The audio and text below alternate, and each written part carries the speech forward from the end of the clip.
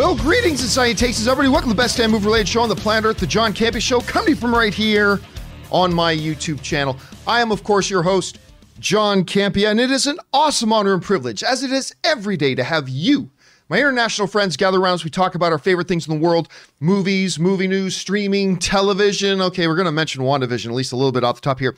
And I'm not alone today on this Friday. We are so happy to be joined, but with her triumphant return, both of them actually, Erin Cummings and Joey Bishop. Yay! How you doing? I missed you guys. John, I missed you. Viewers, I missed you as well. Thank you so much for reaching out with your kind tweets on Twitter. It has been a wild time since I've been away. But yes. Hey, you know what?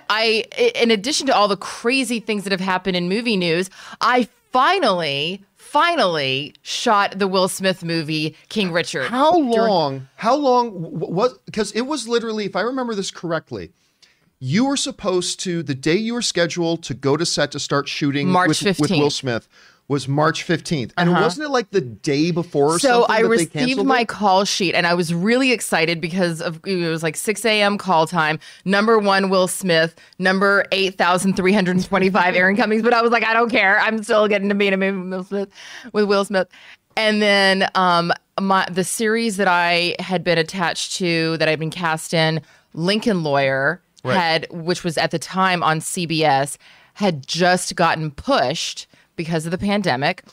And so then I was just hoping to be able to, get in there on the movie. And at like 2:00 the day before, the AD called and said, Warner Brothers has shut everything down. Don't worry, we'll be back. But you never know. A lot of movies didn't come back. So I was really, I was very happy when I got the call in November to be able to come in and work. And it was a really 8 months later. 8 months later. But you know what? It was well worth the wait. And what I also said, I was talking to some of the other members, some of the daughters, because the movie King Richard is about Venus and Serena Williams. You're right. Richard Williams, Venus and Serena Williams' father. And so I was talking to some of the girls, and I said, how lucky we are to be able to work during this time. Oh, because, one of the young ladies was 16 years old. I said, when you are an actress in your 60s, you're going to have young actors say, what was it like to work during the pandemic? Yeah. I said, this is a period of history. And while it's very bizarre, I mean, it really was very, very safe, but different. Usually being on set, especially for a big studio film, I mean, it's really fun. It's an open, inviting, energetic, frenzied, but also just electric environment. And this was very safe. All the doors were one way in and one way out. There was you couldn't even bring a bottle of water onto the set.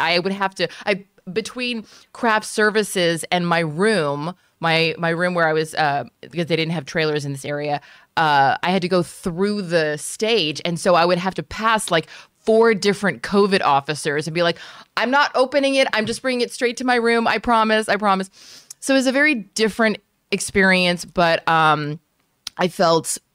I feel completely honored to be able to at least have said I worked one job during the pandemic, because a lot of people haven't. I'm grateful. The movie should be coming out, from what I've been told, sometime late 2021. So hopefully later this year. Hopefully later this year, but anything goes. But it was really a great experience, but I'm glad to be back here. And it's good to have you back. It's really good to have you back, and it's really good to have you guys back joining us. Okay, listen, here's how today's show is going to go, guys. We got a bunch of topics we're going to talk about off the top here, and then we're going to roll into our live questions. How do you get a live comment or question on the John Campea Show? It's really simple.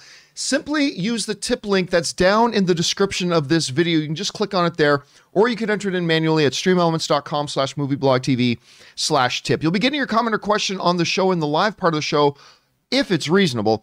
And of course, you'll be supporting the show at the same time. And all of us thank you very, very much for that. Now, before we even get into our topics, I should mention this.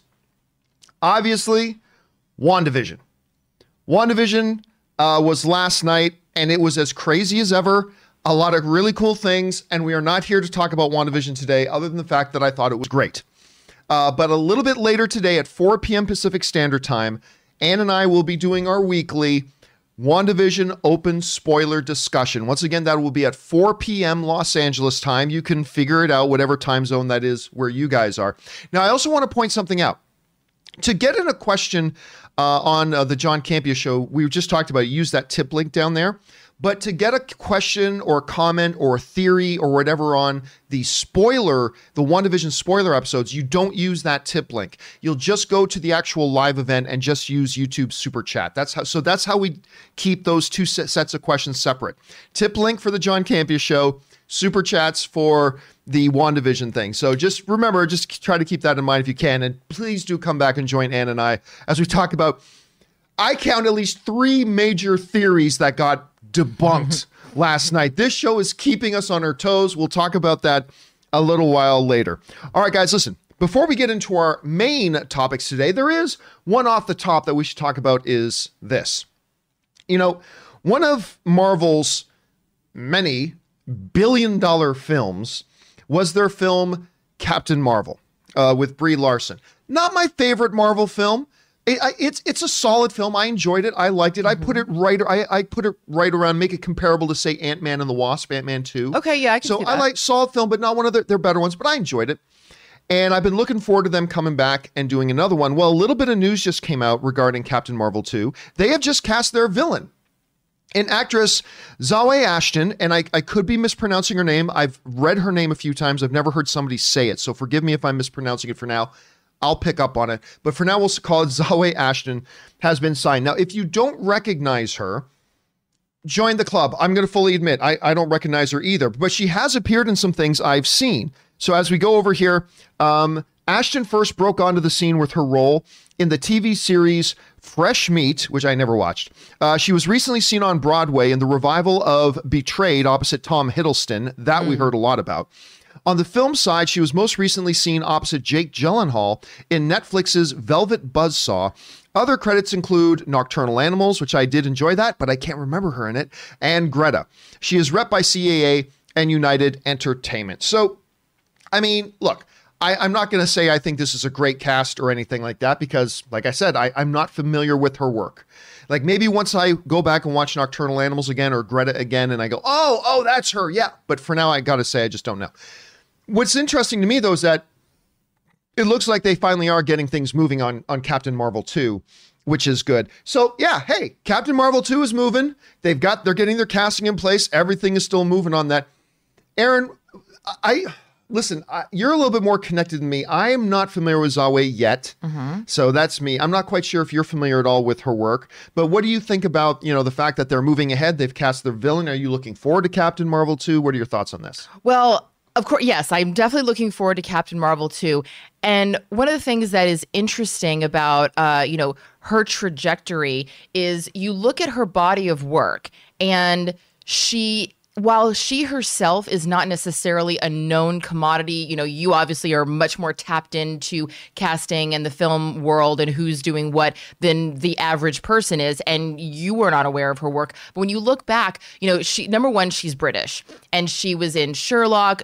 She was in Doctor Who. She's made some points. Sorry, it's my first day back. I'm having trouble formulating my words. She was working in the UK and obviously got some attention there. She then came and did a Broadway show with Tom Hiddleston, as you said, and that right there really introduced her to an American audience. But the thing about it is that was probably a very strategic move on the part of her UK representation, which is, you are getting a lot of notice here in the UK. A lot of important people who are the players and the people who make decisions are recognizing your talent. So let's get you over to America in a vehicle that's really going to allow your talent to be seen. And Broadway, really is a great opportunity for that. My friend Billy Magnuson, who was a groomsman in our wedding, he was, working as an actor, but then he did Vanya, Sonia, Masha, and Spike on Broadway. Meryl Streep saw him. And when Jake Gyllenhaal had to pull out of the Disney musical, I forget which one it was, with the princes, Chris Pine was in it, and he played the other prince. You guys are saying it. Enchanted? No, Enchanted. you guys were Into the Woods? Into the Woods, yes. And so that's the thing is Meryl Streep said, "Oh, cast him as one of the princes in Into the Woods, and boom, the trajectory of his career absolutely transformed. And now he's in the new Bond movie. So this really seems like someone that I'm excited to have my eye on, because even though popular culture doesn't necessarily know who she is yet, the people who make the decisions and the people who recognize talent and put certain actors on certain trajectories, they're saying this girl's a star. So I'm excited to see what she has to offer and get to know her, and especially making her big debut in a big budget studio movie as a villain. That's definitely going to set her apart from the traditional. It worked for Tom Hiddleston. Right.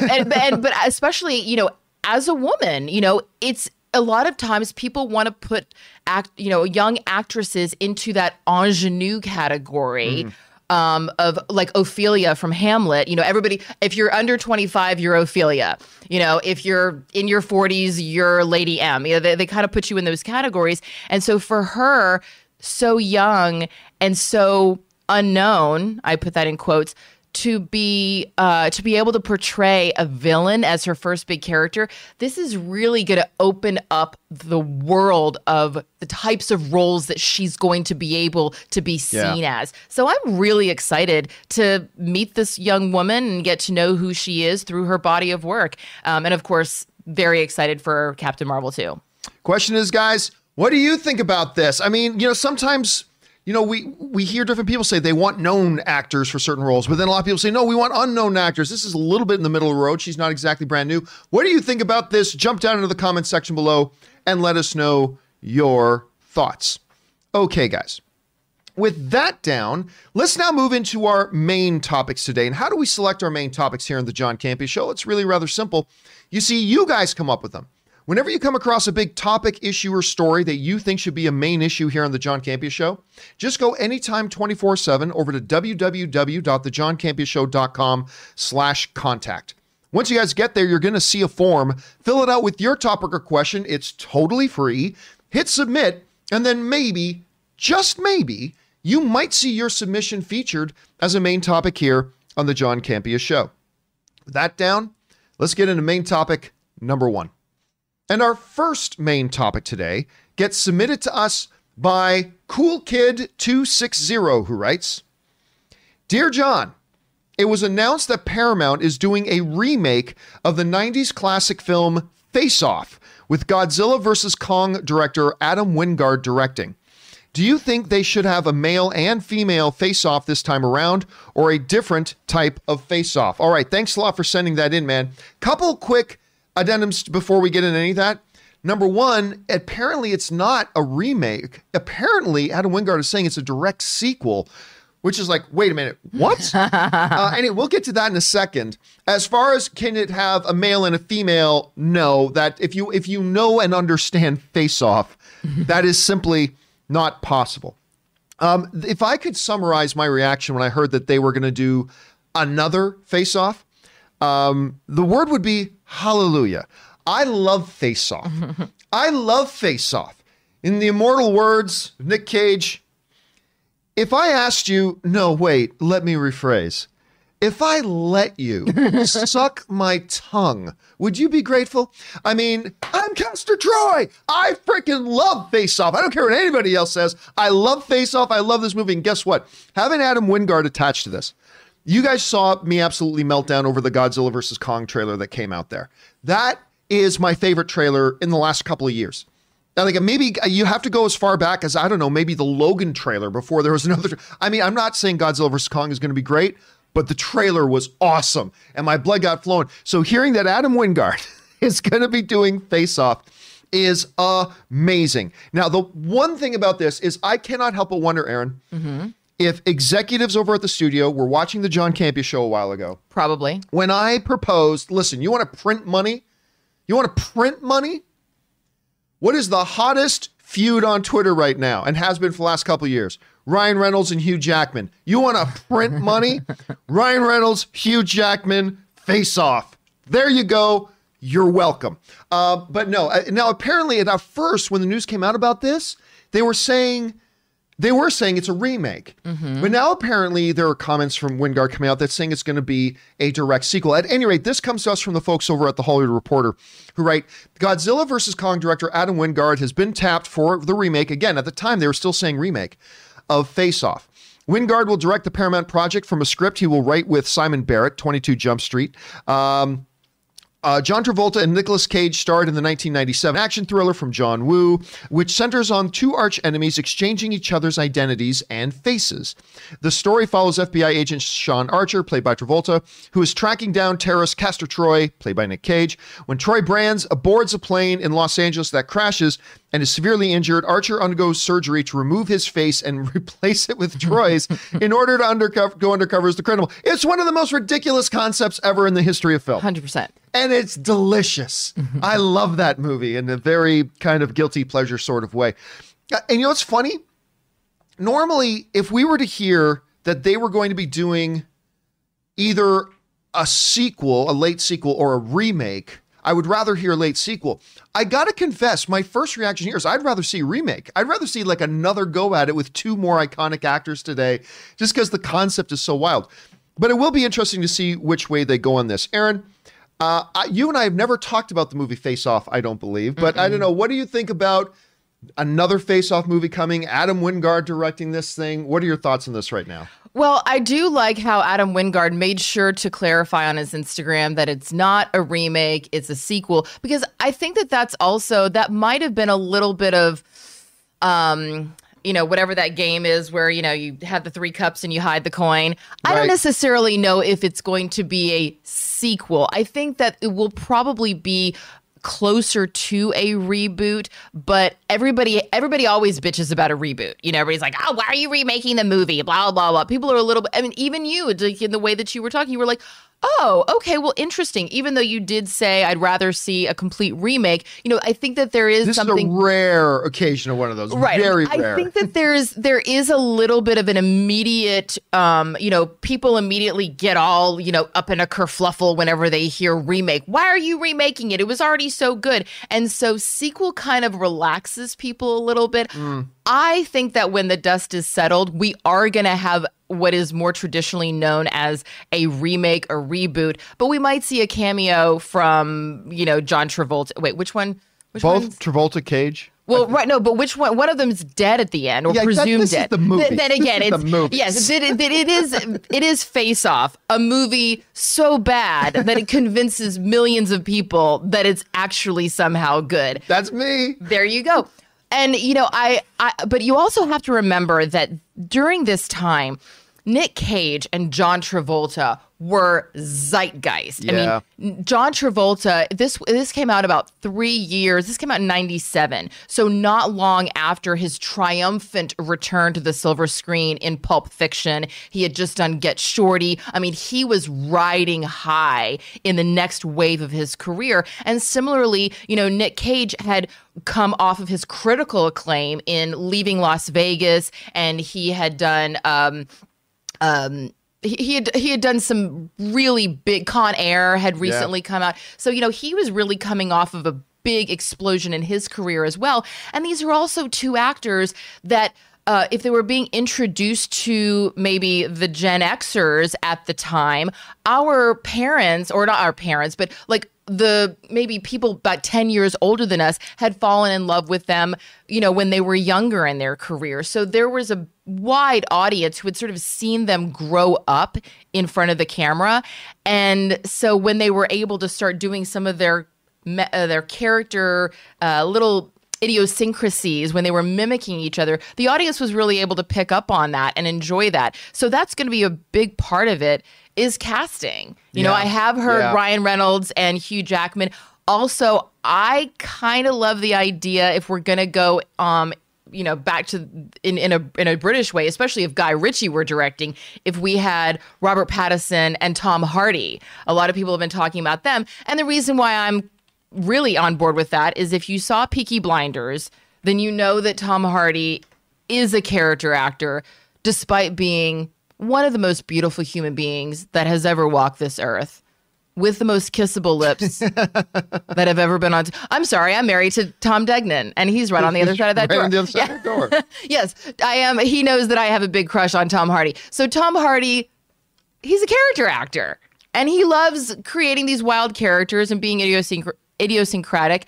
And if you were one of the millions of people who saw Twilight, then you know very well that Robert Pattinson also has a wonderful ability to do the most unbelievable amount of absurdity and do it with the seriousness that Face Off requires. Which we're going to see in Batman. I'm going to throw out another pair of names for a new Face Off. Okay, yeah. Ready for this? Another pair of names for a new Face Off. You guys ready for this? Again, Hollywood, you're welcome. Send me my residual check. Here it is. Kevin Hart and Dwayne "The Rock" Johnson. You want to go comedy route? Okay. You want comedy route? Like Kevin Hart, Dwayne "The Rock" Johnson, money. And then if you want to make it also cerebral, Denzel Washington, John Michael Washington, father-son, Face Off. See? I mean, there's just so many possibilities. Now we're getting meta all up in here. Question is, guys, what do you think about this? Listen, whether it is a sequel or a remake, it doesn't matter. I think what the world needs right now is more Face Off. So guys, what do you think about this? And what do you think about Adam Wingard being the guy to do it? Jump down into the comments section below and let us know your thoughts. All right, guys. With that down, let's move into main topic number 2, shall we? And our second main topic today gets submitted to us by Jane. And Jane writes, The Hollywood Reporter has revealed that Disney Plus has passed 95 million subscribers at the end of 2020, surpassing their $90 million goal for 2024. At this point, with all the MCU and Star Wars shows coming, I think they will surpass Netflix as the top streamer by the end of 2022. Thoughts? All right, thanks a lot for sending that in, man. And yeah, look, a little bit of context here. I was as excited as anybody about Disney Plus. I was at the D23 event. I was there when they were hyping up the new service. It was great. We were all waiting for this new Star Wars show, Mandalorian. So we'll see how good that'll be. It turned out to be awesome. And then it came out and I loved it. And it was a good service, but I spent a good part of a year kind of complaining about Disney Plus too, because like, great, you got Mandalorian. Yay. Where the hell is everything else? HBO is coming out with new content all the time. Netflix is putting out new movies and shows every 25 minutes. Amazon is doing, where the hell's the original programming? Now, as we come into 2021, that looks to be kind of corrected because now we got WandaVision, we've got Falcon and Winter Soldier, and then we've got this just string of stuff. So that's great. But I spent a better part of a year on this show being kind of frustrated with Disney Plus. And yet somehow they have managed to hit 95 million subscribers basically in the first year. To put that in context, they're lapping Netflix right now as far as their growth rate from conception to maturation. It is insane when you look at the growth rates. Yeah, if these growth rates maintain, and there's nothing to say that they will, but if they did, yeah, they're going to be lapping Netflix pretty fast. Netflix that has been around for over a decade. They're going to lap them. But I mean, that's there's a lot of ifs that have to play into that. Let's just get back to the core numbers here, though. I remember when I heard that their goal is to hit 90 million by 2024. I remember thinking, okay, yeah, that's doable. It's doable. I won't be surprised if they don't quite get there, but it's doable. 95 million in the first year. It's astounding. And then when you hold those numbers up to like an HBO Max, which I still think as of right now, maybe not 6 months from now, but as of right now, I still think HBO Max is the better service. I think HBO Max is the better service. For now. Ask me again in 6 months. But I do think Disney Plus is great. Don't get me wrong. Don't go jumping on me as a Disney hater or anything. I still think Disney Plus is really good. It's just that, but they have had the ability, because their library is insane, to do all this stuff and kind of clear the tracks. There's no getting around it. That's, for a first year, I don't think the most optimistic Bob Iger, Bob Chapek, sitting down, having a slumber party, having s'mores, and thinking about, how big do you think we could be in 1 year, Bob? I don't know, Bob. Maybe we would have been at 50 million in a year. And they hit 95 million in 1 year. And that was with one bloody show. They had Mandalorian, which is great, but they had one bloody show and then all archive content. Where they may be at right now, Aaron, when I think about this, when I look at how good WandaVision is right now, and then we got Falcon and Winter Soldier, and we've got Loki coming, and on and on and on. We got all this stuff. When I think about what they did in that first year with one bloody show, what they may be after that Disney shareholders announcements with all the shows. Now we know they got the Book of Boba Fett coming. We've got all this large lineup of Star Wars and Marvel and whatever content coming. I'm not saying they're going to double in the next year because, over 95 million people have already signed up. Right. But I mean, it is kind of amazing to think about where they could be a year from now. And right now, like the people over at HBO Max are like, listen, we make great content. HBO makes great content. And they're like, how can we not get these kinds of numbers anyway? Because they're making the best, they're making fantastic content. Absolutely fantastic. Anyway, Aaron, you hear about these numbers, 95 million a year, exceeding their 4-year goal in 1 year. What are your thoughts on this?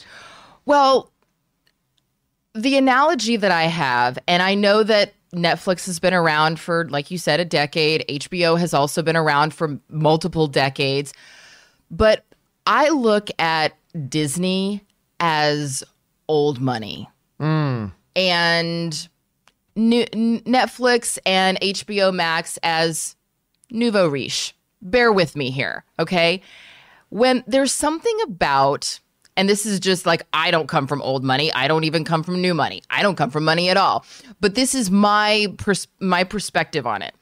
I feel like there's something that when you come from old money, when you are established and you know that your bills are paid and the lights are on, regardless of what new endeavor you try, you can go and try. You know what? I think I want to try, being, an underwater basket weaver. I'm going to go try that. You can afford that loss if it doesn't work out.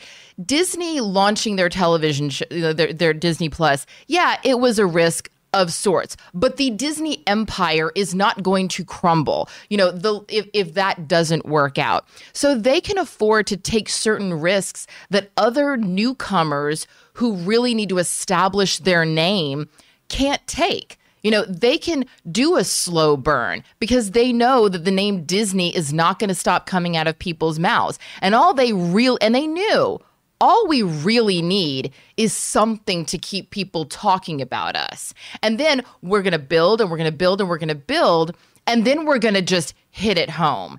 And I think that that's something that a company that really is established, that has a presence in every single home, not just in America, but worldwide, because of their relevance for so long across so many age ranges and demographics, I think that they can afford to take a risk like a slow burn, like a slow build, and go, you know what, we're not worried about it because we also know what we have. And also Disney Plus has these plans built so far out. They know what's coming down the pipeline, and they have these experts that study human behavior. So in one sense, am I surprised? In a way, yeah, I'm surprised that they beat their projections, but also maybe there's a little reverse psychology to that. Maybe there was a part of them that always knew they could hit somewhere around here, but under promise and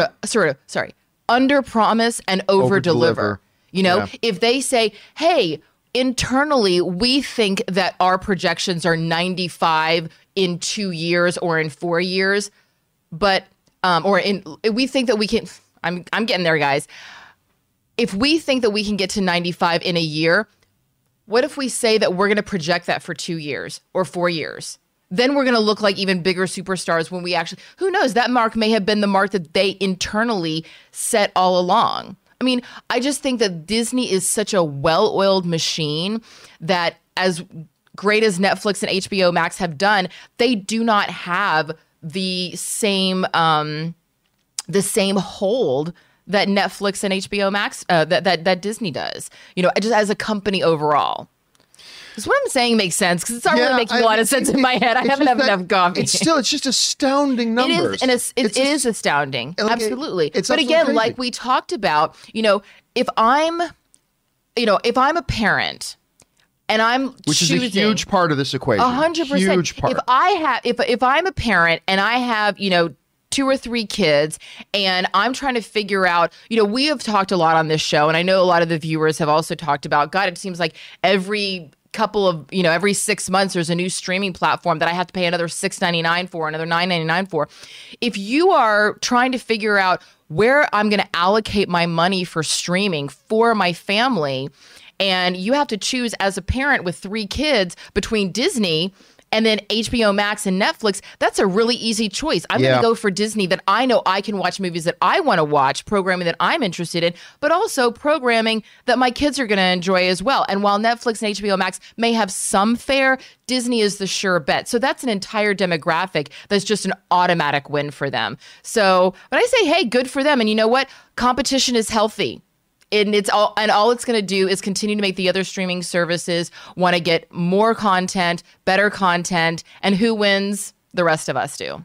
Question is, guys, what did you think about these numbers that are coming out? That, like, there's just no getting around. They're astronomical. What do you guys think about that? Where could Disney Plus be after the end of year 2? Jump on down into the comments section below and let us know your thoughts.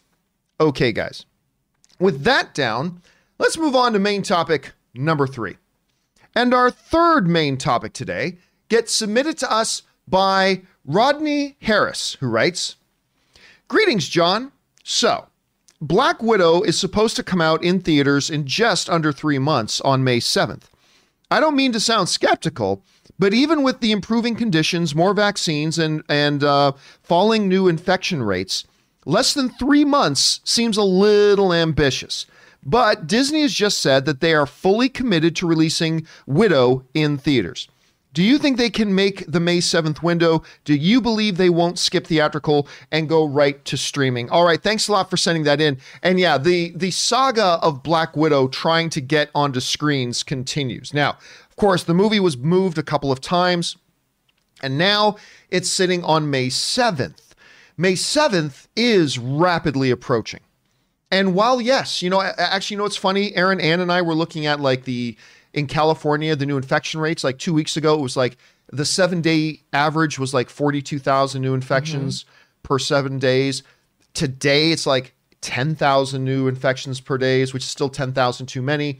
But I mean, we see situations improving. We're seeing vaccines rolling out. They're saying they're going to have all these vaccines by here and then, blah, blah, blah. But still, 3 months is a short window. And I was saying, I think about 2 weeks ago, I kind of expect Black Widow to be bumped one more time. I think they've seemed very committed to not putting this thing on Disney Plus. I think they want to bump it. They will bump it one more time. That's what I think they're going to do. Now, when asked about it, and about whether or not they may look at putting this thing out into, say, Disney Plus instead, Bob Chapek, the new CEO over at Disney, he seemed fairly resolute when he said the following. This comes to us from Variety. Disney CEO Bob Chapek debunked speculation that Black Widow, the upcoming Marvel superhero adventure starring Scarlett Johansson, may debut on the Disney Plus streaming service. Black Widow is currently scheduled to open theatrically on May 7th, which would make it the first blockbuster of 2021. This is what Bob Chapek said. "We are still intending it to be a theatrical release," Chapek said Thursday during the Disney's quarterly earnings call, and he went on from there to explain a little bit more. All right, so this breaks down into a couple of questions.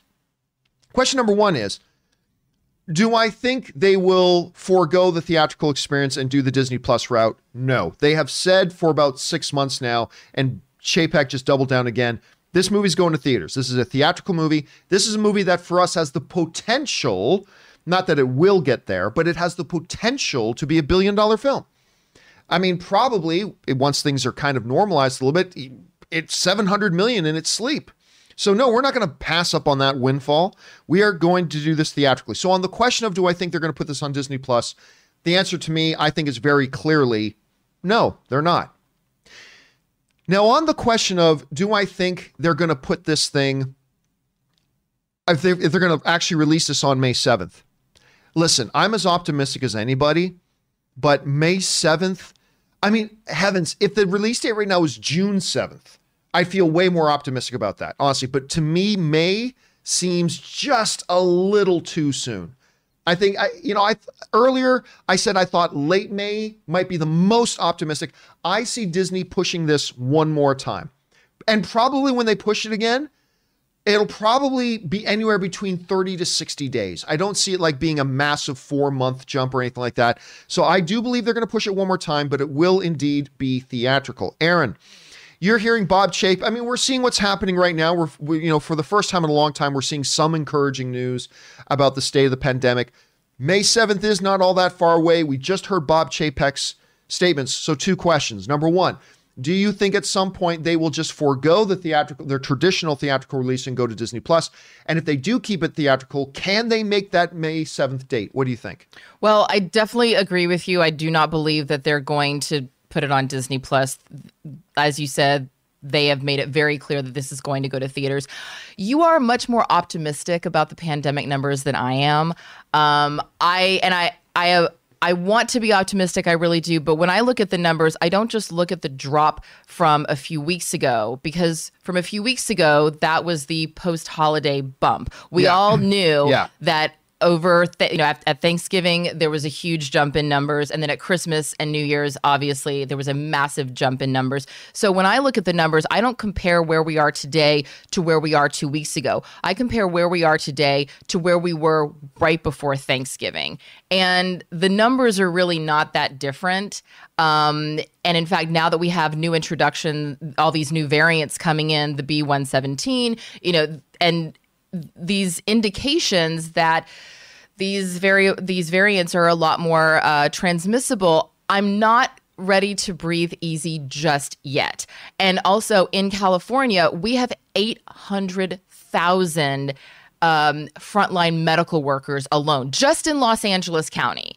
And we haven't even finished vaccinating all of our medical workers and people over age 65. So even though, Tom and I have, a medical history that may warrant us to be, I guess, higher up on the list, we're nowhere near getting our vaccines yet. We're not even close to getting our vaccine. So I think that the idea that by May, we will reach a point where the majority of the population has had 2 inoculations and has gotten in the habit of going back to the movies. Because you have to remember, it's not just about, oh, we're vaccinated and now we're just going to go out. I think that there will be a big push for people to get out of the house again. I think people are going to be so ravenous to have some sort of social engagement. But I do think that asking people to sit in a movie theater for several hours might take a little bit more easing into than Bob Iger is. I think he's being very optimistic about people's willingness, because I think people are going to want to go to concerts and sporting events and events where they just had 22,000 people at the Super Bowl. Right. But mostly vaccinated people. Right. Yes. And they were also very, very distant, sitting far apart, and it was outdoors. So I don't know. I really think that this is going to get pushed again. I think May is very optimistic. And even if I were to get both inoculations in April, I don't necessarily know. And it's not even that I think that I would go and get sick. It's just we're so now used to being able to have it, being able to watch a movie in the comfort of our home. And while, yes, there's always going to be the wonderful film fans who want the experience of going to a cinema, a lot of people who are just not that into the movies. They like movies, but they're not you guys. They're not the people watching the John Campea show. Like the people that are watching this show, yeah, we're all going to go to the movies eventually, but there's a lot of people that have now been really spoiled into the idea of why go and, drive to the movie theater and pay for tickets and pay for popcorn when I can just pause it and go to the bathroom whenever I want. My counter to that has been and remains is that let's look at a similar optional activity outside of the house, restaurants. You can sit at home and eat food. You can even order food in to come to your house and all that kind of stuff. But I know around where we live, the moment restaurants were allowed to open, the restaurants were at capacity. You can eat food at home. You can have it delivered. You can make it yourself. You don't have to go anywhere. But the moment the opportunity availed itself for people to go and do that, they flooded out to do it. And I agree with Steven Spielberg when he said, listen, when things are and listen, I Steven agree. Spielberg, what does he know? I think you're right. I mean, I do think May 7th is too optimistic. I think that is too optimistic, yeah. May 7th. But I also feel like the end is finally in sight. I feel like the light is fine. We actually tangibly see it there now. You know what I mean? Yes, but the and reason you are why right too. It will, once that is cleared, it will take a little bit of time for people to reacclimate and get back into that flow too. So it's not just about getting the theaters open. It's also about needing a little bit of runway time to get people back into the habit of going back again. But in a counter to your restaurant analogy, a lot of people don't like to cook. And also there's something to be said about being served, sitting down and requesting something. And as a waitress for many, many years, I understand that. There's a reason why you tip your server, is because people like to get good service. You go to a movie theater, you're not really getting service. You buy your ticket, you sit down, you unless you're going to my favorite movie theater, Alamo Drafthouse. That I will say this. You know what? I will go back to Alamo Drafthouse, because that is a full experience of getting, that I can't have at home. I can go and sit at a normal movie theater. Like, I feel like I can have that experience at home. There's something about, being taken care of, going out and saying, I'm paying for this service, but I also feel like I'm getting an extra level of service that, so that's my counter to your restaurant analogy, but I'm also not going to sit here and say that Steven Spielberg is wrong. So I don't know. I will remain He's cautiously not all-knowing. But I mean, again, when I'll remain cautiously optimistic, but I don't see May happening. Right. I see it being pushed. I do too. For sure. Whether that's late June or July or something like that, but I agree. How long more it's got to be pushed. Independence Day, Black Widow. Let's have a July 4th Black Widow party. There you go. I'm into that. So regardless of how long it needs to be pushed, I think it needs to be pushed, but I also believe they're 100% staying in their theatrical model. Question is, guys, what do you think about that? Do you think there's any chance that Black Widow can actually hold that May 7th date? I don't think so. Aaron doesn't think so. Maybe you can think of some good reasons why I will. Jump down into the comment section below and let us know your thoughts. All right, guys. With that down and out of the way, let's move on and start taking your live comments and questions, shall we? Once again, if you want to get in a live comment or question on the show, simply use the tip link that's in the description of this video. You can just see it down there. You can click on it, or you can enter it in manually at streamelements.com/movieblogtv/tip. You'll be getting your comment or question on the show, either this one or an upcoming companion video, if it's reasonable. And of course, you'll be supporting the show at the same time. Remember, guys, we're not here to talk about WandaVision spoiler things yet. We can talk about those next week, but you can come back a little bit later today at 4 p.m. once again to see Ann and I talking about WandaVision episode 6 in our open spoiler discussion. That's the wrong image. That's the one I'm looking for. So hopefully you guys will come back and talk to us about that then. Okay, let's move on here. First up, by the way, an Iconic Reaction sends in a super chat badge in the live chat. Thank you for that, Iconic Reactions. Appreciate that, man. All right, first up, we got Gabriel. And Gabriel writes, in the last episode of WandaVision in Spanish, Monica is clearly referring to a female engineer. She used the female version twice in the sentence, my money is on the girl Skrull she met in Captain Marvel, laying the groundwork for Secret Invasion. Okay. Yes, but I will address one spoiler from last night's WandaVision episode. Again, it's minor. In last night's WandaVision episode, she then refers to the engineer again, and I believe, correct me if I'm wrong, Aaron, but I believe she said, my guy. I believe she mentioned, when referring to the engineer, I believe she referred to him as my guy. So there would be that. So again, that's the most minor, there's a little one-word thing that's thrown in there, so it looks like it is indeed a male. All right. Will Blow Your Mind writes, hey, John, I have a theory about MCU/Sony deal. I think we are looking at it wrong.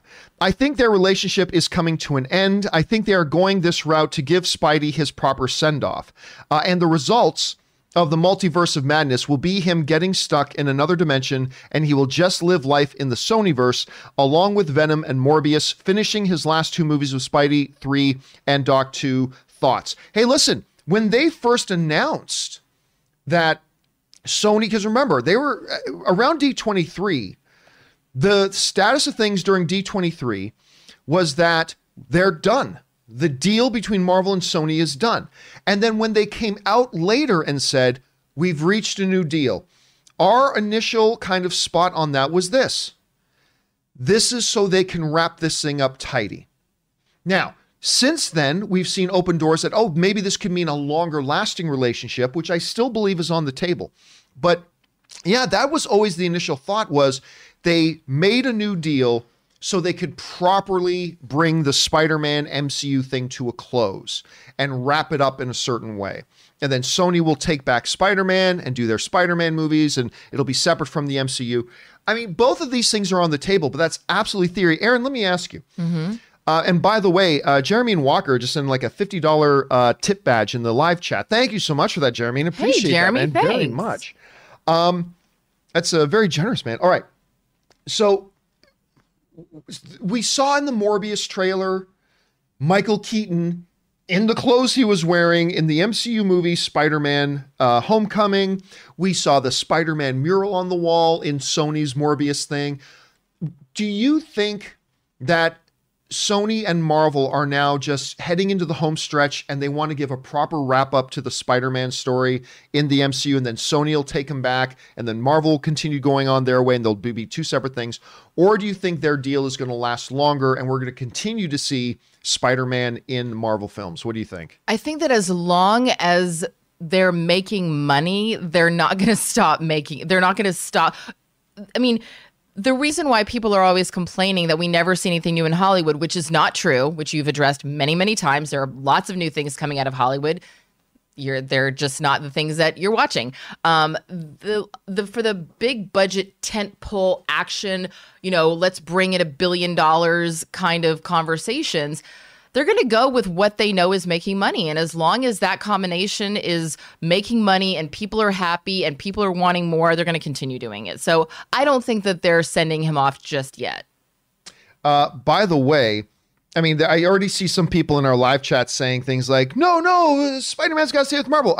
And listen, I love the relationship between Sony and Marvel. I really enjoy Homecoming. I really enjoy Far From Home. But the reality is this. Marvel has never made a Spider-Man movie as good as Spider-Man 2. And Marvel has never made a Spider-Man movie as good as Spider-Man Into the Spider-Verse. When you say good, are you saying enjoyable or are you saying profitable? Or are you saying both? No, I'm saying enjoyable. Enjoyable. Like the two best Spider-Man movies are Spider-Man 2, directed by Sam Raimi, and Spider-Man Into the Spider-Verse. I think those are the two best Spider-Man movies ever made. Now, while I say that Marvel has never made a Spider-Man movie as good as them, Marvel has also never made a Spider-Man movie as bad as a couple of Sony Spider-Man movies. Spider-Man 3, The Amazing Spider-Man 2. So, I mean, it kind of balances out there a little bit, admittedly. But, I mean, hey, listen, personally, I am loving the relationship. The movies that are getting made with the relationship between Sony and Marvel, I think they're on a roll. They're putting out good stuff. But if it does go right back to Sony, hey, Sony's made better Spider-Man movies than Marvel has, so I'm okay with that too. Is there ever a world of like leasing out a character? Like if they do go their separate ways? That's what it is right now. Like right now, Spider-Man, the relationship is this. In theory, Marvel owns Spider-Man. It's theirs. But they have the rights to Spider-Man right now they belong with Sony. But Sony doesn't own Spider-Man, right? They have a contract with Marvel that says as long they can have Spider-Man in perpetuity as long as they continue to make Spider-Man movies. Now, obviously, there were some allowances made when they signed the new deal with Marvel to co-produce movies with Marvel. Marvel would make the movie, Sony would then distribute it. That's what's going on right now. Got it. So what happens is, unless Marvel outright sells the rights, like sells the character, lock, stock, and barrel, to Sony, they will always technically be the owners, but as of right now, Sony is in complete control of the Spider-Man character because they have the rights by contract.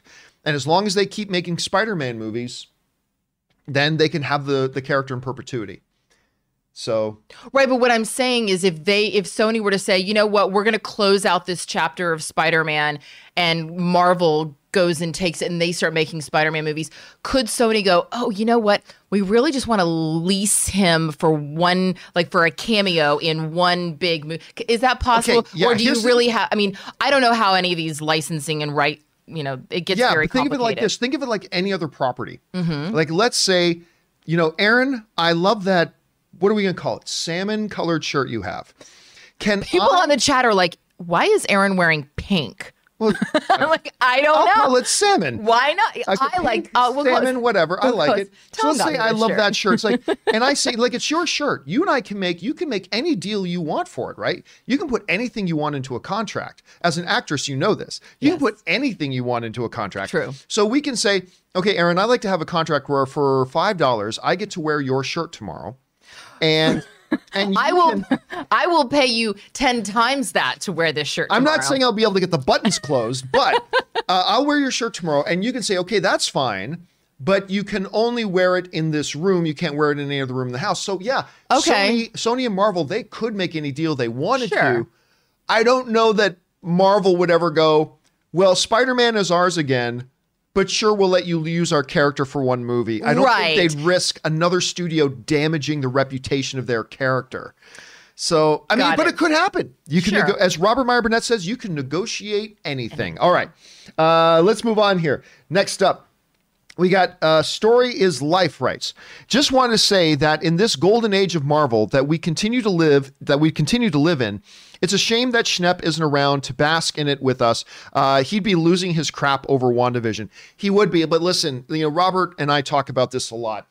There have been a number of times, including Spider-Man Into the Spider-Verse. I remember Spider-Man Into the Spider-Verse was the first movie that I walked out of. And I remember I did this. If you guys follow me on social media, you know this. I came out of the theater. The first time I watched it was at the AMC Burbank 16. And I walked out of the theater, stopped, thought about Schnepp, pulled out my phone, and I said, this is a movie that Schnepp would have went crazy for. And that has happened a number of times. And I still remember when Endgame came out, I saw Endgame the first place that I saw Infinity War, which was on the Disney lot. And 1 year earlier, Robert Meyer Burnett was the +1 guest of John Schnepp to go see the press screening of Avengers Infinity War at the Disney lot. 1 year later, Rob was my +1 guest. And we went, and Rob and I first went to lunch and we talked about Schnepp because the year before he had been there. And yeah, I mean, there have been a number of times when something comes out that we think, my God, Schnepp would have loved that. And you're right. WandaVision is something he would absolutely be losing his mind over. The way WandaVision is going is something Schnepp absolutely would have been losing his mind over. All right, Leandro. Can I just say something really quick? Yeah, sure. I think it's really beautiful. We've all lost people that we care about. I think it's really beautiful that you guys have this connection with Schnepp that endures through movies. And there's really something special about that because, I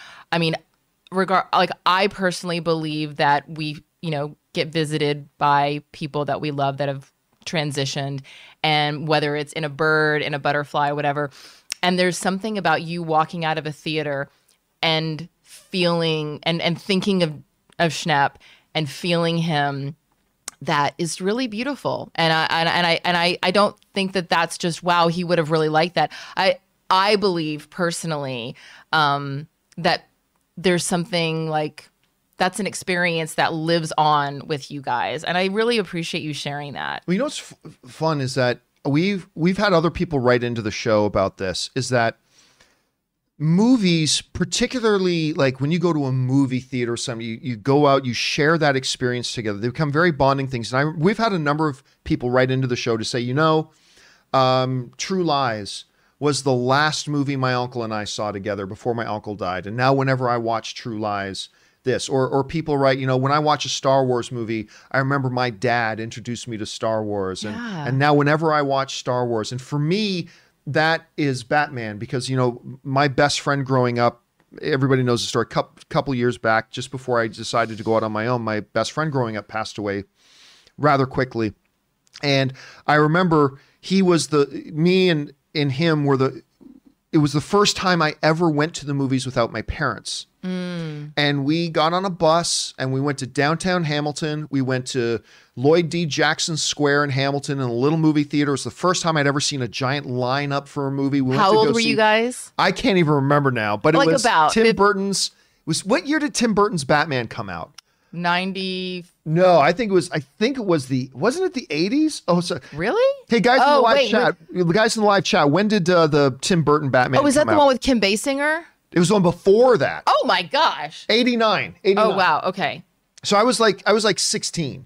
So Okay. you know, it wasn't the first one I had gone to, but it was. But you're like young and you're tasting freedom. And I remember you're getting out by yourself without your parents. Me and Brendan went down there and watched that movie, and it was so much fun. And now whenever I see Batman in any movie, whether it's Christian Bale or whether it's Ben Affleck, when I go back and watch a Batman movie now, I think of that day that me and Brendan went down and watched that movie, and I think of my friend. You feel him with you. Yeah. You and get to movies have a power experience to it do together. that. Yeah. Anyway, thank you. Thank you for writing that in, Story is Life. I really appreciate that, man. All right, next up. C. Loss writes, hello again, Lord Filthy. And C. Loss tips in $20. Thank you for that, C. Loss. Hope the Inland Empire is treating you well so far. It is. We're enjoying it very much. Been here all my life. The Sopranos, I saw it when it first aired, but after binging it again, all I could say is, wow, unbelievable. How did you interpret the final scene? So the final scene of The Sopranos was pretty controversial because a lot of people hated the way it ended, but a lot of people thought it was completely appropriate. For those of you who don't know, basically it ends with, you know, Tony Soprano going to the bathroom, a guy walking in that we interpret as a hitman, and then the screen just goes black. And that the kind of interpretation is that he was then killed in that scene. But a lot of people didn't like the way that ended. But that's how I interpreted it. I thought it was actually quite appropriate when you understand the series and how it's been described before. I thought it was appropriate. Speaking of which, I'm very much looking to The Many Saints of Newark, which is the Sopranos prequel series. Did you ever watch Sopranos? Were you ever into The Sopranos? You know what? I didn't have HBO, so anytime I wanted to watch anything, I had to go to a friend's house. So I saw bits and pieces, but I'm not going to lie. Christopher sitting on the dog, I don't know. That kind of took me out of it. I was like, I don't know if I can watch this movie. Christopher just sat on the dog, so I'm out. All right. Next up, thank you for that, C. Joey just popped her head up. She's like, what? Sitting on the dog. Jared's Reviews writes, hey, John, can you explain to me how so many things get leaked? I know they have sources, but I find it crazy how some people report these big stories. Like, how does Baby Yoda not get reported? Is it the amount of people that know, a small number, loose lips? I mean, it all depends. It all depends. Like, listen, especially when you're talking about the major trades, when you're talking about Variety, and you're talking about the Hollywood Reporter and things like that, you are literally talking about people who have known sources in the studio system for decades and decades, and whose very job it is to cultivate those relationships, and they are the most reputable outlets on there. So when it's like, I'm so-and-so with the Hollywood Reporter, cool, then they feel they can talk to them. And then what happens is somebody in the studio will let them know about it. And now, as far as the other leaks go, sometimes it's simple. It's like sometimes a movie is shooting out on the street, and if you're out on the street and you can see it and you pull out your phone and take a picture of it, guess what? You're allowed to do that. Like, we live in an era, again, this is not my phone, this is a remote control, but let's say this is my phone. We live in an era today where every single human being walks around with a global telecommunications device in their pocket. Audio, visual, the whole bit. So it's hard, but for the most part, a lot of the legitimate stories and breaking news and things like that comes from these trades that actually have all these long-standing relationships, and sometimes they, get a little something out of them. So that's kind of how it works. All right, next up. Angry Ogre writes, hey, John, I'm really enjoying the WandaVision show unfold. I personally doubt the plot will be as complicated as many are suggesting. I would like to mention this, though. We are assuming someone came out of the Hex. Maybe someone went in, Pietro? Well, that was brought up before. Now, of course, this question was sent in yesterday before WandaVision Episode 6 aired, so we won't reference WandaVision Episode 6. But we did talk about this before, that Remember, right before Pietro appeared at the door, the alarms went off in the sword base. The same alarms that went off when they said they had a perimeter breach right before Wanda came out of the perimeter. What if those alarms were going off because something was seen going into the breach? Now remember, I'm talking about this in reference and in context of episode 5, not episode 6. So you're not alone in that possible theory, Angry Ogre. There are others who think that as well. And again, I'm not going to reference anything from yesterday's show quite yet, but maybe. All right, next up, Sam writes, if I was offered a Star Wars show as lead and had to choose between a lot of money and posting conspiracy theories, transphobia, anti-mask memes on Twitter, I'm taking the money. These people should not have access to their own social media. Hire a PR person. All right, listen, I'm not going to go into the Gina Carano thing specifically again. I went at it ad nauseum yesterday, but I will say this, Aaron. I've said this for ages. If you are a professional athlete, if you are someone in the entertainment business where perception is part of the job, staying out of controversy, because the whole reason you have a job if you're a pro athlete or a musician or professional entertainer is because people like you and people want to watch you or listen to you or see you shoot the ball, whatever about that. And understanding that the moment people don't want to see me doing that, unlike an accountant who's behind the scenes doing their work, then you put your job in jeopardy. And I've said this forever. If you are a professional athlete or entertainer, get off fucking Twitter. What the fuck are you thinking?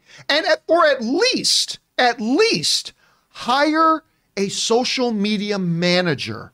I know, I won't specifically say who, but I know somebody in entertainment who they have a thing where they said they can do a tweet, but instead of it posting to the internet, it goes directly to their social media manager. So their social media manager can see it first. And so that social media manager becomes a layer of protection between whatever brain fart you may have at the time and what actually goes out to the world. And 99% of the time, the social media manager just goes, yeah, publish. But the 1% of the time it's like, hey, so-and-so, do you realize that this tweet could be construed as this? Right. You might want to reword that. If you are a famous person in entertainment, you can afford to have a college kid be a little layer in between social media manager. Don't be so stupid. Like you got to be smart enough to know that you may have a quick thought and you just may word it completely wrong. And even if you meant it completely right, if you're a famous person, get a social media manager. And what's funny to you and your buddies might not be funny to other people. Case in point, and you know, not only someone who can watch your Twitter in real time, but, you know, go back a few years. Like every once in a while, I'll go back and just like scroll through some of the tweets that I posted, you know, a while ago, just to double check. And what was the guy from The Flash who got fired? Ezra Miller? Or no, the TV show. Harley. So I forget his name. We've already forgotten his name. There was like so many people that were like up in arms. Oh my God, why did he give her? You know what? He was making enough money to hire someone to go, hey, can you just like go through my Twitter and make sure that like before I was on this show that I'm getting paid an absurd amount of money for, some of those tweets that I thought were funny are gone. Like you can afford to pay someone if you don't want to do it yourself. Or you know what? Just do it yourself.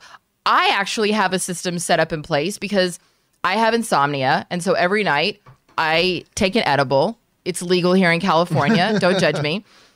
And so my system is that I have Tom next to me going, don't tweet your high. Don't tweet your high. You just tweeted your high, delete that. So literally every night when I got on Twitter and I'm high and I think something's funny, Tom next to me is going, nope, delete, nope, get off Twitter. And he'll take my phone away from me. So if you don't have money to hire someone and you don't have Tom Degnan laying in bed next to you, I highly suggest that when you're not high, you just go through and delete it all. Yeah, I agree. Just understand that What you may think is okay may not be okay. I've seen very well-intentioned people, very good people, just write or tweet the stupidest things. Yeah. It's like I didn't realize that people would take that the wrong way. Maybe stay off fucking Twitter. And because the reality is that no one cares what your political leanings are. If you say, hey, you know what? I think that Joe Biden's $1.9 trillion stimulus package is too much and we should be more fiscally conservative. And I think that the package that was a couple, $1 billion that was proposed by the conservative members of the Senate was much more realistic for our current economy. That is a political statement. Right. And a perfectly rational one, too, by the way. Yeah, you're allowed. No one's saying you're not allowed to have conservative viewpoints. But a conservative viewpoint is not anti-Semitic and racist. That's just you being an asshole. That's not conservative. Okay, well, now we're getting into a specific situation I don't want to get this into. But just in general, if you are a famous athlete, musician, or entertainer, because you may be well-meaning or not, just either stay off Twitter or get yourself a social media man. Get a cheap college kid who will do it for $12 an hour, whatever. Just ask him, hey, Billy, twice a day, check my Twitter and just blah, blah. Just get somebody to double check your stuff to make sure you don't get yourself in trouble. That's just my take on it. All right, next up. Where are we at? We're at Korean Drama Fan, who writes, the other day you talked about CW and HBO Max simulcasting TV series and if it benefits HBO Max. Did you know that Netflix already does this? The weekly Korean Netflix originals are actually TV shows that they co-finance with Korean TV networks. Nope, wasn't familiar with that at all. I don't know anything about it.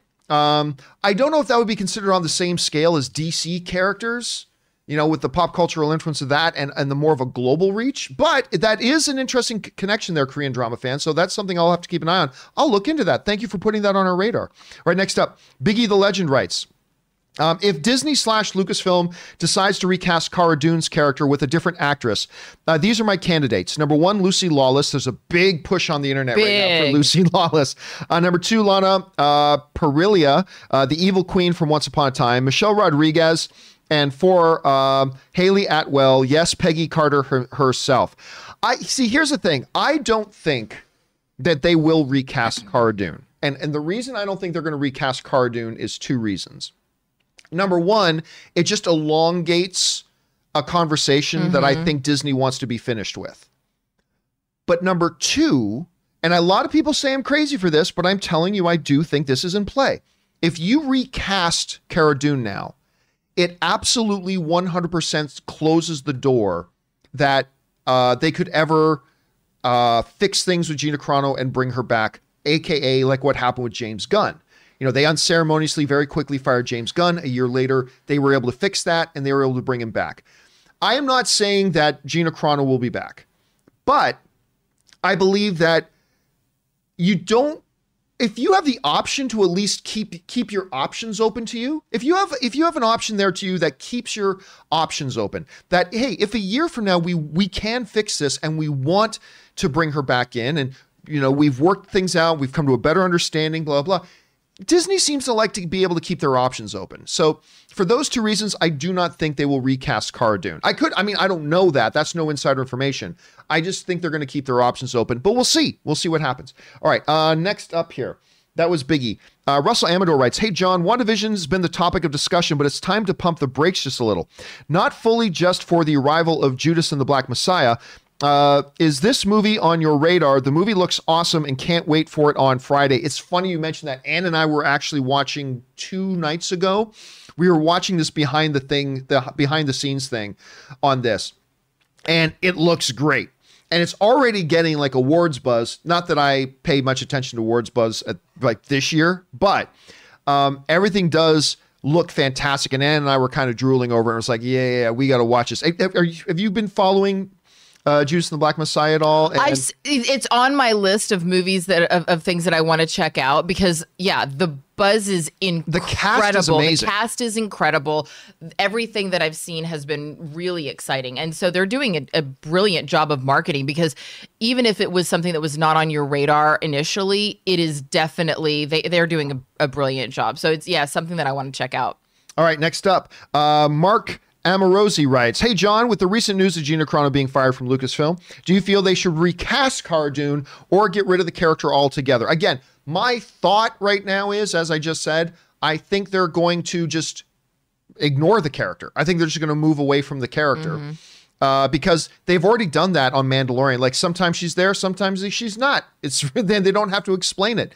So I think they'll move away from it. I don't think they'll recast because I do think they're going to want to keep their options open for what could maybe happen later. Not will happen later, but could maybe happen later. So we'll see. All right, next up, Star Wars Rocks writes. Hi, John. Well, by the looks of cancel culture finally got what they wanted when it comes to Disney and Gina Carano, as it was announced in Deadline article that Lucasfilm has indeed fired her. Do you see this having a negative impact on The Mandalorian's future success? No. Zero. I don't even think if Pedro Pascal was gone, it would affect their success very much because he generally just does the voice anyway. No, this is going to affect their future success. Absolutely zero. And listen, I could get into your choosing of word. To me, this is not a situation of cancel culture. Like when something happens and then Disney talks to her and they don't fire her. And then again, we walked through this yesterday. And then another thing happens. Disney talks to her and they don't fire her. And then another thing happens and they talk to her and they didn't fire her. And then another thing happens and then they finally do. To me, this was less about, when I look at the situation, this was less about, they didn't fire her for what she tweeted. They fired her because she lied to them. They fired her because she broke her commitment that she made to them. They fired her because she said she was resolute that she won't do this again. She understood the situation, won't do it again, and then did it again. And you can only, listen, it doesn't matter what it is. If your boss says to you, look, in my workplace, you don't wear red shoes, all right? That is a rule in my office. In my office, you don't wear red shoes. And you come in wearing red shoes, and your boss says, look, in my office, you don't wear red shoes. So please don't wear red shoes again. Okay, I won't wear them again. And then, next week you come into the office again wearing red shoes. And the boss says, look, we've had this conversation. Don't wear red shoes in my office. Please. And you said you wouldn't. Okay, I won't again. And then you do it again the third week. And then the boss sits down with you and says, look, we have had this conversation. You can wear red shoes anytime you want. You can go wear red shoes. But as long as you're working in my office, and maybe it's a good rule, maybe it's a dumb rule, but it doesn't matter. It's my office. If you're working in my office, no red shoes in my office. Do you understand? And then they say to him, okay, you're right. I get it. Maybe I didn't quite understand before, but now I do. It won't happen again. I won't wear red shoes again. I promise. I will not wear red shoes again. Okay, fine. And then a month later, you come into the office wearing red shoes. Guess what? At that point, the boss has talked to you once, twice, 3 times, and then you did it again anyway. And the boss says, look, I told you the rule was no red shoes. You promised me you wouldn't do it again, and you did. I'm letting you go. That happens in every industry and in every company. There's not a single person who works for any company, especially a behemoth like Disney. When I was in college, I was an advertising intern at an advertising agency in Dallas called DDB. One of DDB's clients was Pepsi. Guess what? On the very first day of our internship, we were told there are no Coke products allowed in the building.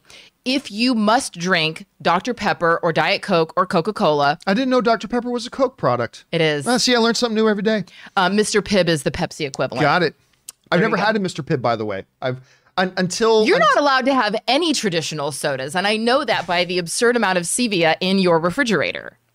It is. There's a lot of Zevia in my refrigerator. Zevia, excuse me. Sorry. I might be Zevia. I don't know. You should know. They should be a sponsor of this show. I don't care. The fact that they're not is crazy. But so we were told on the very first day, if you carry a Coke product into this building and it's not, unless you're carrying it in a cup like this, they said, if you really need to drink your Dr. Pepper, put it in something else. Because if you carry a Dr. Pepper can into this building, that is a fireable offense.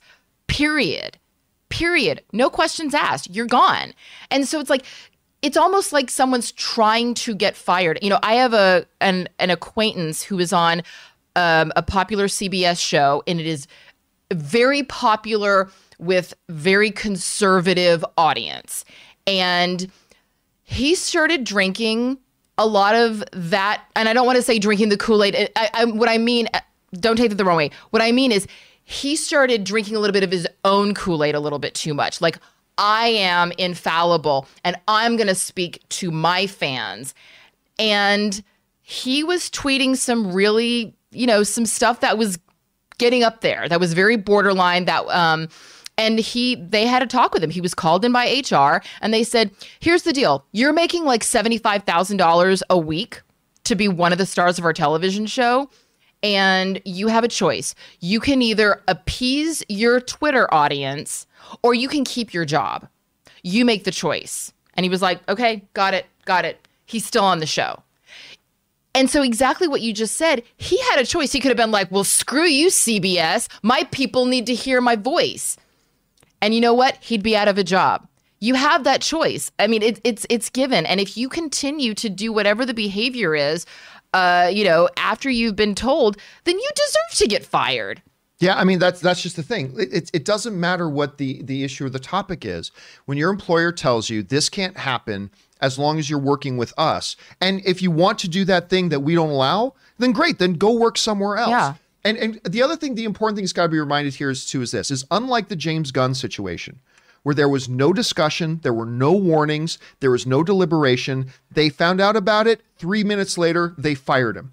Yeah. Gina Carano was warned several times. It may have been more, but it was at minimum thrice times. Yes, thrice times she was warned. And then she decided that it was more important for her to do that than to this. And let's be real, it's not like it it's just people. Like, there's a lot of people like, well, liberals never get canceled. Kathy Griffin, like, her career was done. She was immediately. Well, James Gunn got fired again without a single warning. He was fired. Right, and same thing. Kathy Griffin held a very anti-Trump, and but what again, she I don't want to go into the political angle of this. I don't want to go into the political angle of this. It's just that the basic thing is this. But that's what people say. People say that it was because of her politics. It was not because of her politics. And that's what I'm saying. Like, yes, part of it is also, the fact that she's unmanageable. She can't work in that environment because she's and that's the key, right? It's that it finally came down, I think it was either Variety or Deadline reported that they were planning on giving Cara Dune her own spin-off series.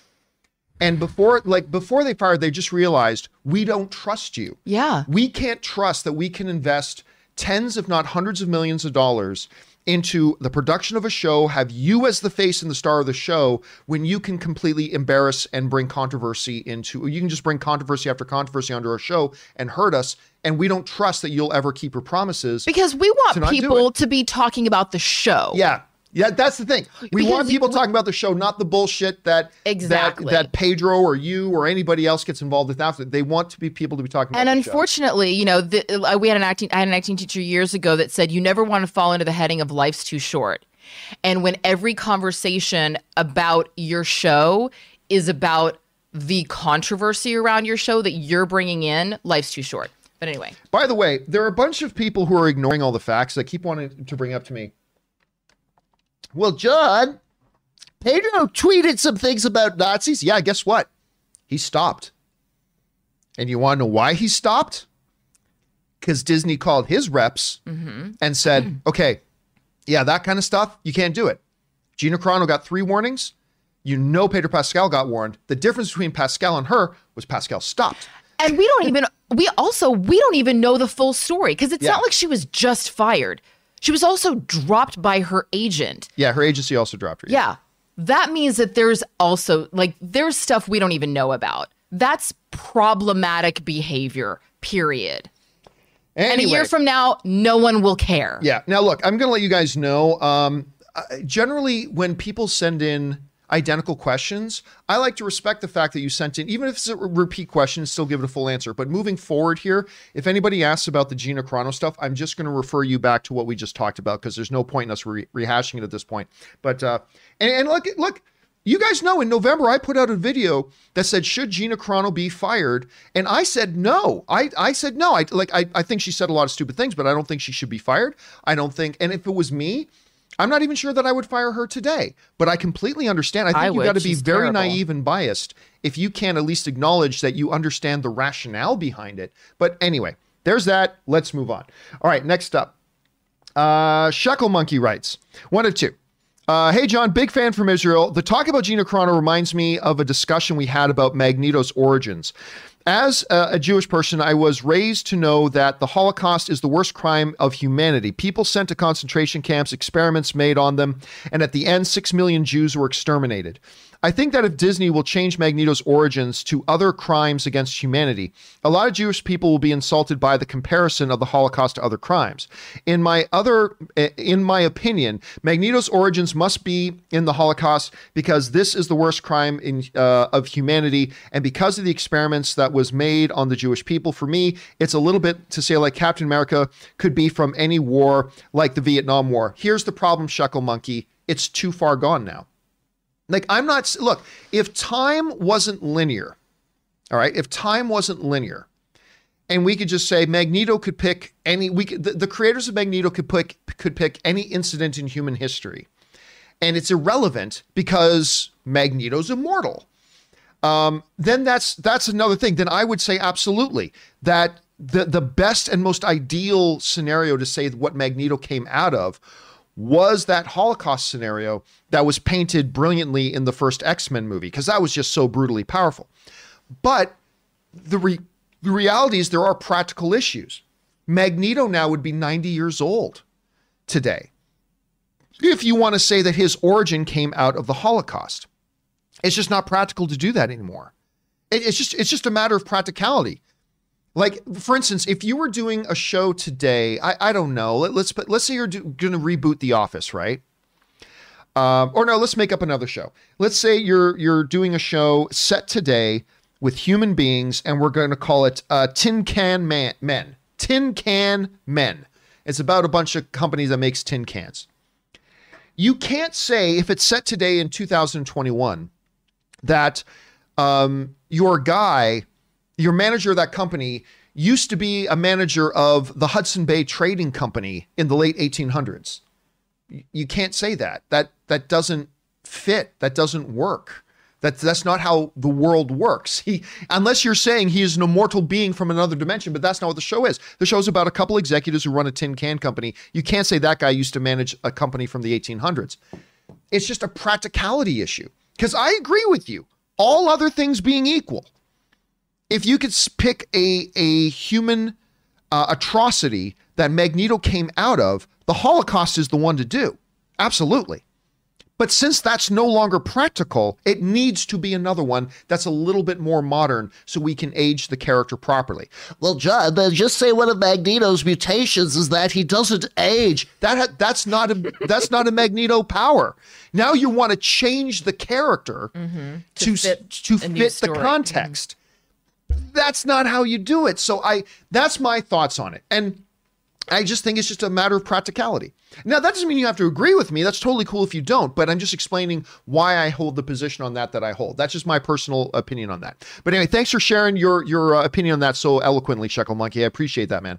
All right, Chocolate Wizard writes, Gina Carano's absurd claim that conservatives are being persecuted has left us with no choice but to drive her out of the industry. Again, I don't want to go more into the political side of things. I really just see it more as a 3 strikes, in this case, a 4 strikes and you're out sort of situation. So, again, I'm not even sure I would have necessarily fired her per se, but I at least understand and I get the rationality behind Disney saying, look, we gave you chance after chance after chance after chance. It doesn't matter whether you agree with our rules or not. We're the employer. These are our rules. If you don't want to live by our rules, then go work somewhere else. Mm-hmm. It's in every industry. That's in every industry. Boris writes, hey, John, I hope you've had a great start to the year. I have. Thank you very much. I'm eagerly awaiting a trailer for the Mortal Kombat movie. Yeah, I'm like, where the hell is it? Since I was a kid, it's been one of my favorite games, and the original film is also a guilty pleasure of mine. If you haven't already, you should watch the cinematic trailer to the Mortal Kombat 11 game. Oh, we talked about the cinematic trailer to Mortal Kombat 11 game on this show, especially when they introduced all the new characters, which was like wild, like when Terminator showed up and everything. That's the level of fucked up I'm wanting to see, but hope of a great story also, of course. What's a trailer you're looking forward to seeing? Thanks, John, and have a great day. Well, I'm curious about the Mortal Kombat thing. I mean, because look, the original Mortal Kombat movie is awful, but I love it. I love that movie, but it is terrible. Of course it is. I am very curious to see it. My expectations for the movie are tempered though, because it is a first-time director and a first-time screenwriter.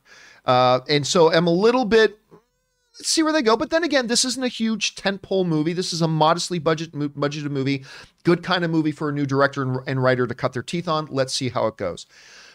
A movie I'm really looking forward to seeing a trailer for, Eternals.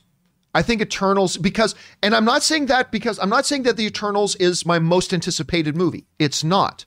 But I am so wildly curious to see what are they going to do with this movie? Like, what is this movie even going to feel like? Because I have no idea. And how are they going to look? Oh, yeah, because we've seen the pictures, but like when they move justice. And like how, like when just the way that they move through the space as actors that we've never seen, be superheroes. Yeah. Like, that's what I'm excited about. Because we know how Tony Stark moves through the world. Yes. And there's something that to be said about the way that those characters, when you see actors that you're familiar with because you've seen the breadth of their career, like an Angelina Jolie, I don't think she's never played a superhero, right? Well, I mean, she was in that, what's the one she was in with James McAvoy where she curved the bullet? But James McAvoy. So it's not really a superhero show, but it was kind of a superhero role. But no, she's never played a legitimate superhero character. And there's something like there's an elevated. Oh, by the way, Kimberly LG in the live chat, wanted. Thank you, Kimberly. Yeah. Wanted. Thank you, Kimberly.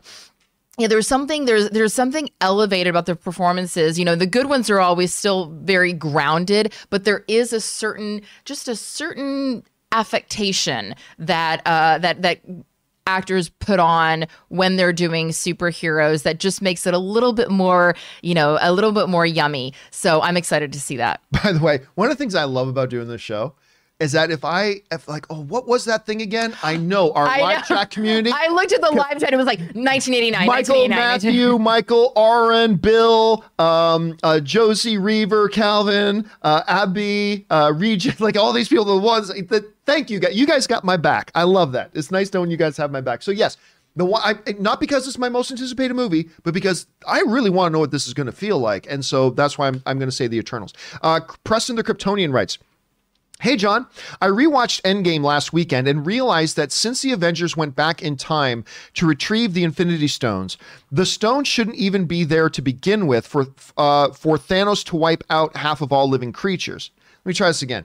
I rewatched Endgame last night and realized that since the Avengers went back in time to retrieve the Infinity Stones, the stones shouldn't even be there to begin with for Thanos to wipe out all half of living creatures. So when they come back to the present time, everyone should have returned, and they could then use the Infinity Stones to wipe out Thanos and his army. I guess I can't quite wrap my head around MCU's rules of time travel. Thanks. Okay, so here's the interesting thing. The writers of Endgame, there was an interview done about 5 months ago, and I remember Rob and I talked about it on the show. The writers of Endgame were being interviewed, and a couple of logic issues were kind of brought up to them. And they just right out admitted, yeah, there are some contradictions in the movie. I mean, they just outright admitted it. It's like, good for them. There are some, listen, we're dealing with time travel, multiple realities, all these different characters, all these different shows. And yeah, there's some things we can't explain, because here's the gist of it. The way they tried to deal with the logic continuity problem was by saying that, why don't we just go back and kill baby Thanos? And then they try to basically say, look, when we go back in time, as soon as we change something, that's not our timeline. That now becomes an alternate timeline, an alternate reality. So if we go back in time and change something back in time, it will still remain the same in our present reality, right? Okay. However, at the end of Endgame, they directly contradict that with the fact that Steve Rogers went back in time and just decided to stay there, which was different from our timeline. And then what happens? He's just still there in our timeline at the end. Hi, Sam, right? And get off my fucking lawn. So we got old man Rogers there. And it's funny because the writers, I mean, it was so refreshing. The writers, instead of trying to come up with some bullshit, right? About, actually, in the quantum mechanics of, no, they just said, you know what? Yeah, there are some things that don't make sense, and it just was. Yeah. Good for them. Well, you're all, like, also, I mean, are they going to be able to explain quantum physics to the entire audience? You know, in the world. Can they explain it to me? No. I'll give you a great Joe Dispenza book that explains it beautifully. You know, but in quantum physics, all things exist in all time. Like all things are there until they compress into the present reality. And so to try to explain that is incredibly challenging. I don't even understand it myself. But then also, it doesn't necessarily even apply for a visual medium. It just doesn't even, it doesn't work. And I like it when people say, like, I like the fact that in what was the most recent Christopher Nolan, Inception? Inception. Yeah. I like the fact that Robert Pattinson said sometimes we would get to set and we would be like, I have no idea. Oh, no, Tenet. If you're talking about the most recent one with it. We've been watching Inception ad nauseum in our house. Yeah, Tenet. Robert Pattinson was like, yeah, there were days that I got to work that I was like, I have no idea what we're doing here. It doesn't make sense to me, but we're just going to do it. You know, I still don't understand the movie. I still don't. I have to watch it again. I've watched it twice now, and it's definitely enjoyable the second time around. The first time I was very frustrated. I am not someone who likes not knowing. Here's the problem. I saw it. It's one of only 2 movies I've seen in theaters during the pandemic. Okay. So I drove to Vegas to watch New Mutants. I remember that. I drove to Orange County to go watch Tenet. And I remember I liked the movie, but there was so much of it because of dialogue, the sound of the dialogue, that I couldn't understand what the hell was being said. Oh, I have to watch it on subtitles. And that's the thing. I haven't watched it again yet. I'm like, I am so looking forward to watching it again with subtitles. I would never I'm sure I'll be able have to know a lot more. Even with subtitles, I was like, we got to go back because what the hell are they talking about? But yeah, if I had to watch it without subtitles, I don't even watch anything without subtitles now. Everything we watch, we have subtitles on. Yeah. Because a lot of actors mumble. All right, next up, we've just got time for a couple more here, guys. Sam Wright writes, one of 2. Hey, John, been a regular viewer and fan for a few years now from the UK. Thank you. I got to get out to London sometime. There's so many viewers in London, and I've always wanted to go. I got to get out there sometime. But this is my first time writing in. Well, it's good to have you writing in, Sam. So regarding yesterday's show, it seems Testicle Man is the first induction into the campiest cinematic universe. Who else is in it? And when's the MCU crossover? Who do you think you, Anne, and Rob would play in a live action? You as Captain Canada, hope you and the family are staying safe. Keep doing what you're doing. P.S. Never thought that would be my first tip. Well, thank you for writing that in. And Erin's just got her mouth agape. Yeah, there's not a real movie called Testicle Man. I made, because sometimes if I'm talking about is Rob Testicle Man if you're Captain Canada? No. Because I don't want that visual. I love you, Rob. I don't think anybody wants Testicle Man, but I can't remember what it was, but it was like, whenever I make up scenario, I have to come up with a movie like Tin Can Man. I said, I don't know. Oh, I see. Okay. Testicle Man. There we go. We got Testicle Man. Balls on the brain. Balls on the brain. And then yesterday, testicles came up again as like talking about annoying things. Yeah, I said, things that are annoying, like testicle hair. Testicle hair is annoying. So it's hard to get rid of and just always uncomfortable. And yeah, testicle hair is bad. I hope Wanda ends WandaVision with no more testicle hair. Instead of, no more mutants, say no more testicle hair. I'm going to go wash my brain after this show. Washing the brain is good too. You ask, Tom. Testicle hair is a pain in the ass. Anyway, let's move on. Tom is a chihuahua. He has no hair on his butt. No, I'm kidding. Okay, he's things I didn't want to hear about today. No, he is not. He is. I don't want to hear the opposite either. I don't even know. Let's just end this conversation right now. Let's move on. Next up, who do we got? We got Neo Braveheart writes, Hey, Tom, Aaron was just on camera talking about your various crevice body hair. It's going to be great. Okay. Neo Braveheart writes, hopefully celebrities will learn from Chrono being fired. I know they want to express their thoughts, but they should be careful as to what and how they write things on social media, especially how easy it is to rally together online to get someone fired. I mean, again, and with the Chrono situation, it just was repeated over and over again. They made commitments. And again, I refer back to what we were saying before. But again, my main point, everybody in entertainment, if you're remotely popular, in entertainment, sports professionals, whatever. I know there are some professional sports teams that mandate a social media manager. Like they mandate it. You know, if you are a that's just a good idea. cheerleader for an NFL team, you not only can you not follow any professional athlete in the NFL, You're not even allowed to follow them? no, you're not allowed to follow them, but you have to check your followers every day. And if you are being followed by any member of the NFL, any player on the NFL, you have to block them. Because you were a member, I keep forgetting the name of your squad. What was it again? We were the Kilgore College Rangerettes, the world's first precision dance drill team for the collegiate level. I made it to the finals for the Dallas Cowboys cheerleaders, but I didn't make the team. That's okay.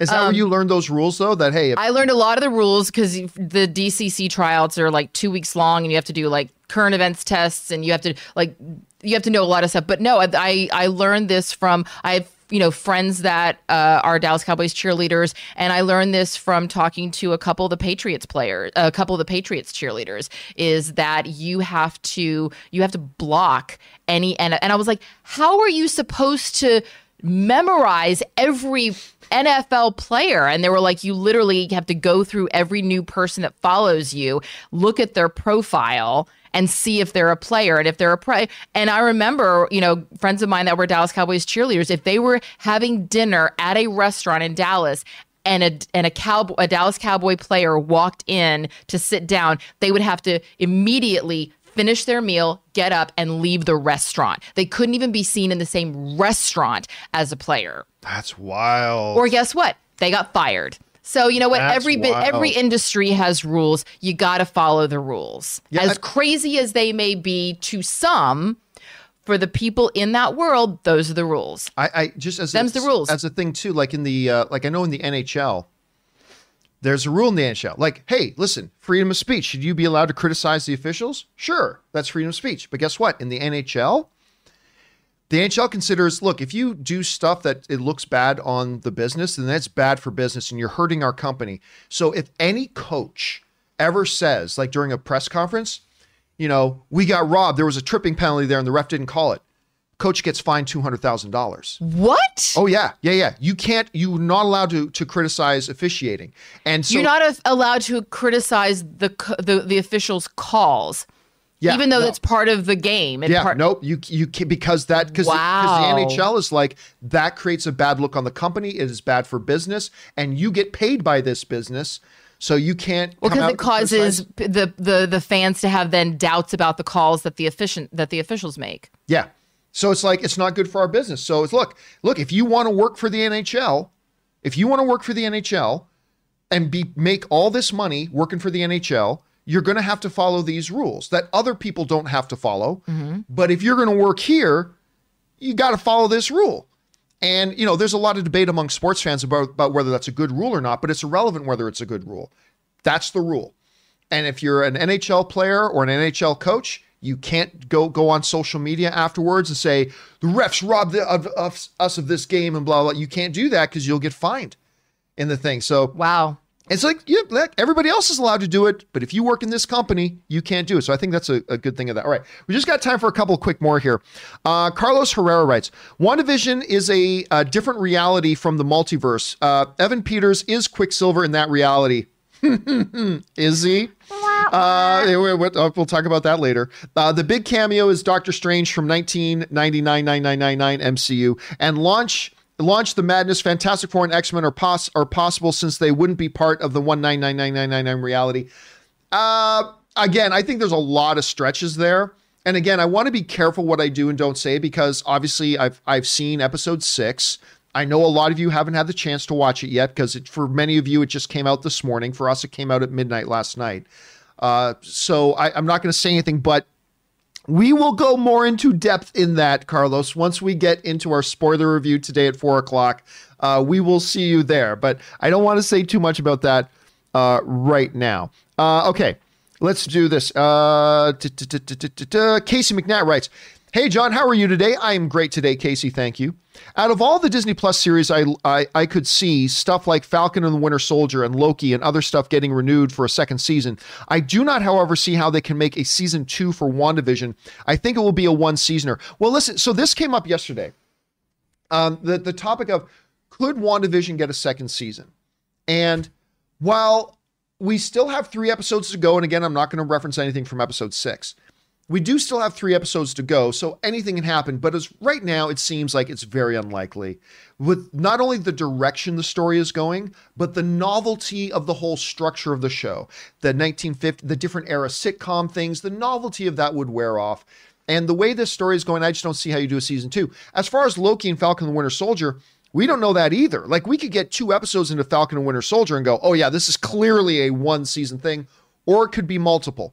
But I'm still thinking WandaVision is going to be one and done. I think it's going to be a one-time. It's going to be what they don't call it mini-series now. What do they call it? Limited series. Limited series. I think WandaVision is going to be a limited series. But I don't know. Where are you on that right now? Do you think there's going to be WandaVision season 2, or do you think this is? I think you're on crack. 100%. Really? Oh, if WandaVision does not get a second season, I will flip this table. I will be very upset. Because here's the thing, like, I don't see how they can do a season 2. Well, people said the same thing about 24, and that thing lasted for 85 seasons. You know, like, again, if it's making money, they will find a way. What was the show with, it just won all the awards. It had, just a couple years ago, Nicole Kidman, Big Little Lies. Witherspoon, Big Little Lies. Big Little Lies was a limited series. Yeah, it was supposed to be 1 season. So was True Detective. Then they brought it back for a second one. Yep, True Detective. You know, everything. But I think that's also like we're going to just do 1 season unless you like it. Oh, you like it? Okay, great. We're going to do a season 2. You know, I think it's a really easy way for studios to, number one, attract some massive talent. Because, you know, Laura Dern, Reese Witherspoon, all these huge actresses to be in that show, they were only going to sign 1-year contracts. They're going to sign a traditional network 7-year contract. They're not going to do that. So you pull people in by saying, hey, we're just going to do 1 season. But then the audience loves it. People get really excited. People want to see more. You know, the actors, they go, are you willing to come back? We're willing to, you know, pay you X amount of money more. You know, if the money is there, there will always be another season. My one thing about that, though, is this. Right now, and I don't know this for sure, we know Wanda is going to be in Doctor Strange 2. I don't think she makes it out of Doctor Strange 2. I get no insider information. No insider. This is just me as a fan speculating, just like everybody else. I don't think Wanda makes it out of Doctor Strange. Really? Because I feel like there has been a lot of money and there's just been so much capital pumped into the development of the character of Wanda for the non-comic book fans, for the pedestrian people like me who were not aware of Wanda previously. All of a sudden, Wanda is on everybody's mind. Wanda's coming out of everybody's mouth. And they've really put a lot of money into the development of this character. So to just then kill her off really quick, I don't know. I feel like they're going to try to milk this character for as much as they can and stretch this out. Because why would they just cut that off? Why would they cut that pipeline of money off? I think that would be an absolute rational way to look at it for almost any other franchise. But Marvel, Kevin Feige doesn't look at the MCU as a bunch of small individual franchises, right? He doesn't see the Wanda franchise. He sees the MCU. Mm-hmm. And he'll have certain characters play a role to contribute and help the MCU move to where the MCU overall needs to go. And from there, it feels like Feige has an NFL coach mindset. Next man up. Okay, we're done with that one now. WandaVision did what we wanted it to do. It set us into the next chapter. It set this up and this up and this up. Now we can move on from Wanda. Let's move on to the next thing. Can you give me an example of another character that has had as much of a buildup as Wanda has that's been eliminated pretty quickly? Pretty quickly? As quickly as it would be for Wanda to get killed in Doctor Strange. Because obviously Quicksilver was killed off very quickly, but he didn't have that buildup. And she's also one of years though. She's been around since, I mean, theoretically speaking, she's been around since before Age of Ultron. I mean, because she did but that was just a quick cameo. So she was around as a prominent player since Age of Ultron. So she's been here for years. And now they feels like they're getting ready to climax the story, but I don't know. Again, I don't think we're even close to the climax. Winning cures everything. Huge popularity. When they back up that dump truck full of gold bullion, exactly. Then I mean it can happen. But I think she's dead by the end of Doctor Strange 2. But by the way, that's still like 2 years away. So we're talking about Ultron, all these Avengers movies, her own series, Doctor Strange 2, and by the time that's done, she's had a very long run in the MCU. But you're right. Big success can change every plan. You're absolutely right. So we'll see where they go with that. I don't think we're anywhere near the climax. As far as I'm concerned, this is just the foreplay. Just the foreplay. Hey guys, listen up. I actually need to wrap up today's show a little bit earlier than normal. I've got a number of things on my docket today that I can't share with you yet, but I got a number of things on my docket today I need to take care of. Listen. Big companion video coming tomorrow. That's Saturday. Big companion video coming tomorrow. We're going to get all caught up on all the questions that you guys have sent in. So hang in there for that. We'll get, if you've sent in questions, everybody from Casey McNatt, Ardent Defender, Anonymous, Suthius, Milton. Listen, we're going to get to your questions in a big companion video tomorrow. That'll all get put up. Every question sent in will be answered. But also just a reminder, guys, that once again, today, 4 p.m., Ann and I, at 4 p.m. Los Angeles time, Ann and I doing our WandaVision Episode 6 open spoiler discussion.